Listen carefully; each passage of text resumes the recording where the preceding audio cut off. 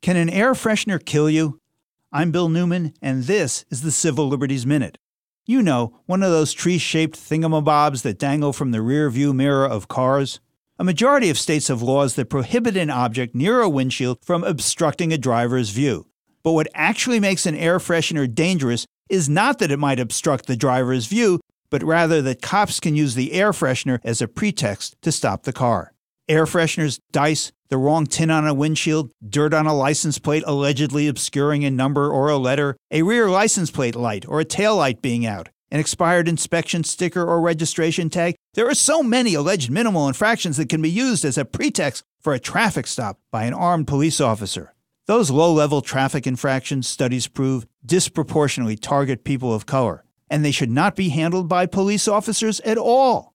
The costs far outweigh the benefits. The traffic stops too often lead to an interrogation in order to step out of the car, a pat-down or a frisk, a search, escalation, and, as in the case of Dwante Wright in Minneapolis, a shooting and death.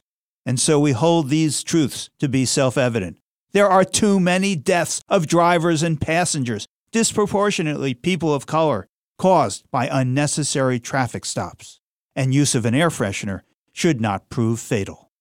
The Civil Liberties Minute is made possible by the ACLU because freedom can't protect itself.